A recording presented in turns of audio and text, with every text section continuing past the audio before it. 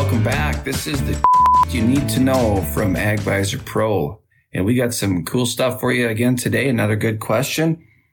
If you're curious about them, check them out on their platforms, TikTok, Instagram, Twitter, and on the web, AgVisor Pro. What do we have this week, Kyle? Well, I will say, if you haven't downloaded the app, go do that. You can go check out whatever they do on social media and their website. But if you aren't on this app, where have you been? It's free. Anonymous questions. Where have you been?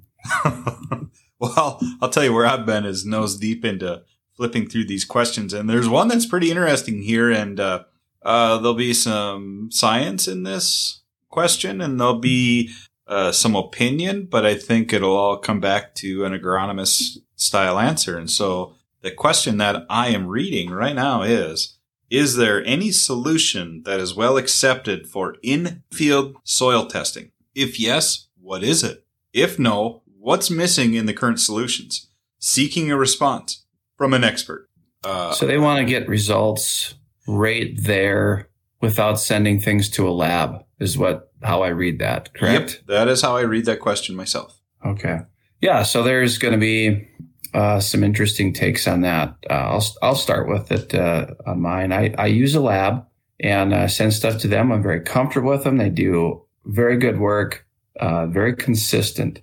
I have had experience with this type of thing in the past where they were trying to come out with a system where you could just, come up with an amount of soil. You put it in a container and it's supposed to read you primarily nitrogen back.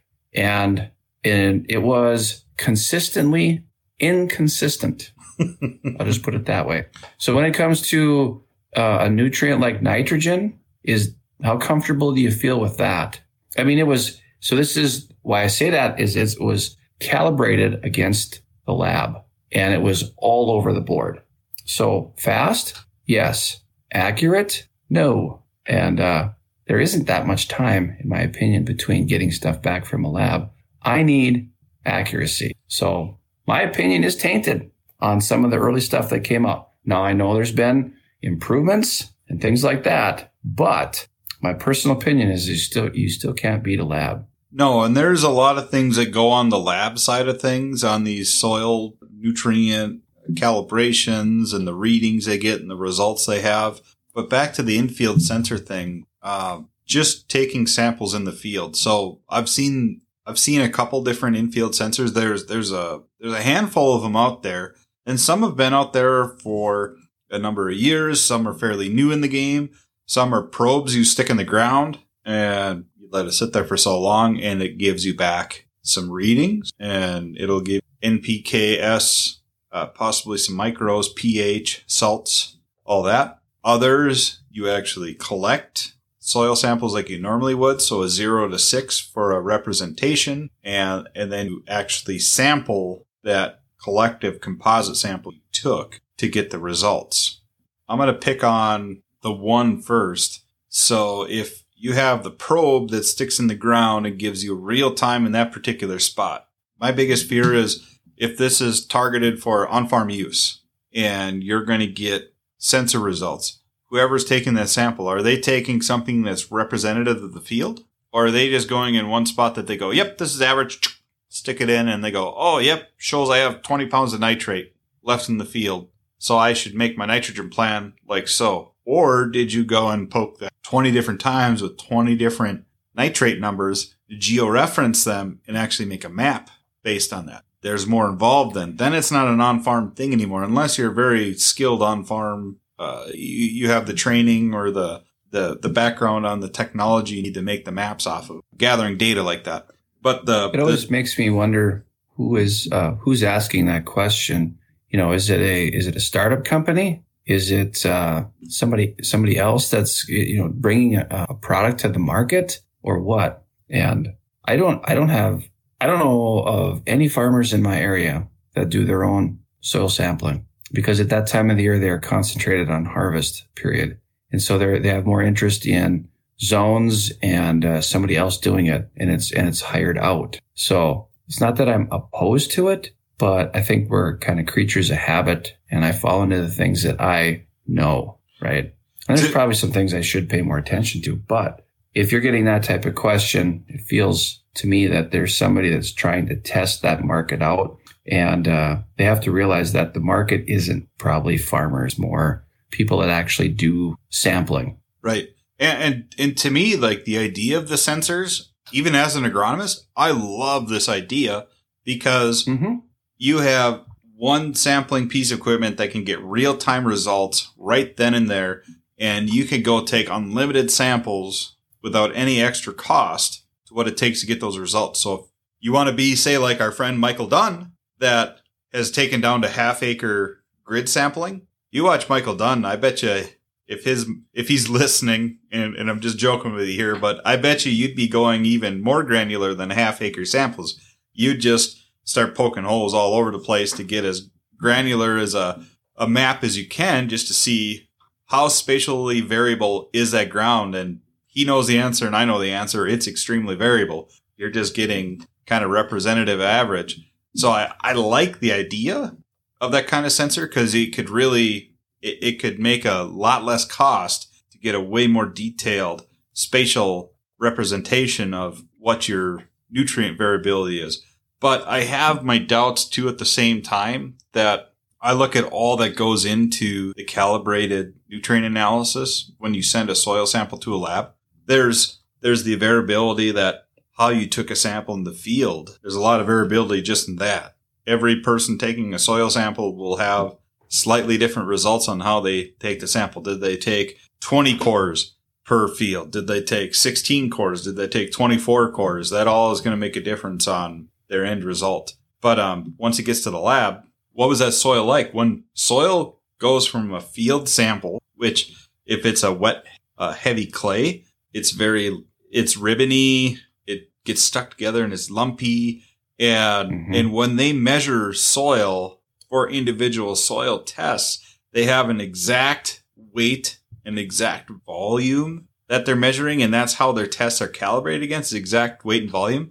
And so if it's a sand, you can fill up that volume very consistent from one field to the next if it's a sand soil type. But what if it's a sandy clay loam? What if it's just a straight loam? What if it's a silty loam? What if it's a silty clay? What if it's just a heavy clay? What if it's a sandy clay?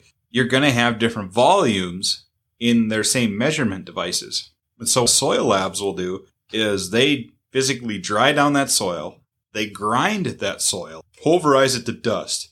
And then no matter the soil type, they get the exact volumetric measurement with a lot of consistency to do all of their extraction methods per nutrient. And so they do a lot of things on a very accurate, consistent, and repeatable level at a lab with your soil sample that will ensure accurate results. Now I look back at the in-field soil testing. How wet was that ground where you poked that probe? How dry was the ground where you poked that probe? There's so many factors that are going in the in-field soil sensors. Like, I love the idea, but knowing the amount of accuracy that comes from a lab-tested soil sample, I struggle with in-field sampling. You have a very controlled environment in a lab, and you have procedures, that are checked. Right? There's checks and balances. Right. If you're certified lab, and the other part is, so you have to feel very confident with where you send that. I do.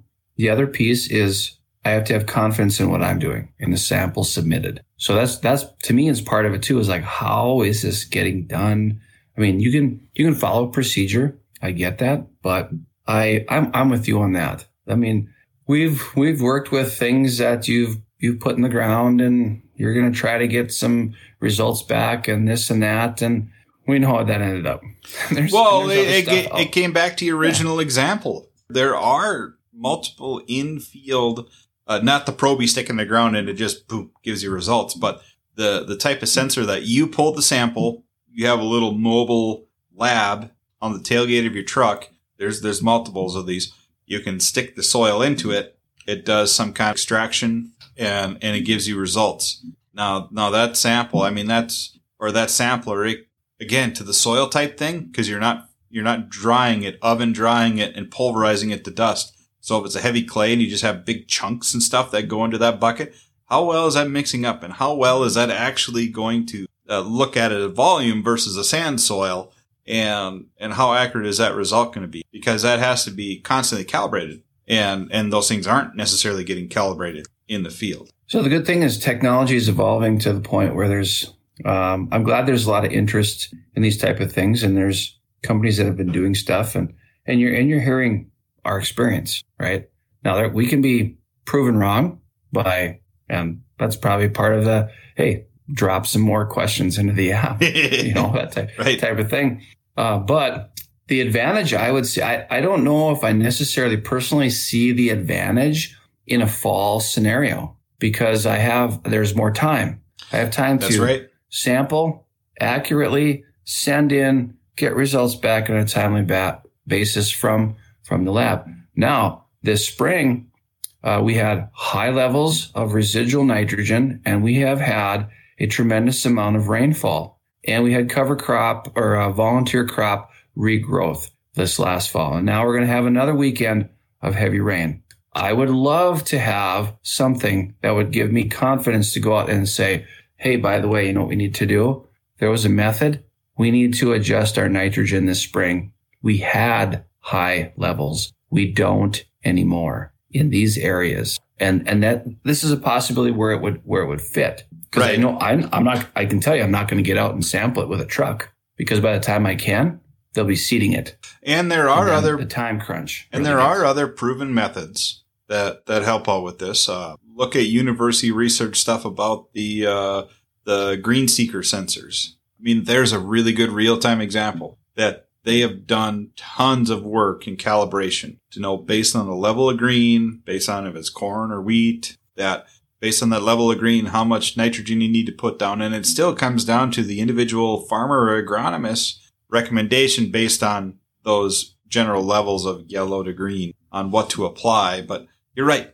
It would be great to have an in-season right now answer on those things. But I also know how much work goes into a soils lab and how much constant checking gets done on them to make sure that they get audited. They check themselves. They're looking at how accurate is the test they're even taking themselves, because there can be major discrepancies in the results they get based on just silly little things like, was their distilled water bad, or their deionized water bad that they were using to make a wet paste, or if it's a different material tray or any of that stuff can make a huge difference. And so I'm thinking of the minute differences in a high throughput soils lab that pushes out thousands of samples a day, on how little things affect that. Those little things you don't even think about when you're doing in-field testing. And so I would like that technology to work. I would love it to work, but I have not seen anything to prove to me that I put a lot of confidence behind it. Don't feel comfortable yet with it. Yeah.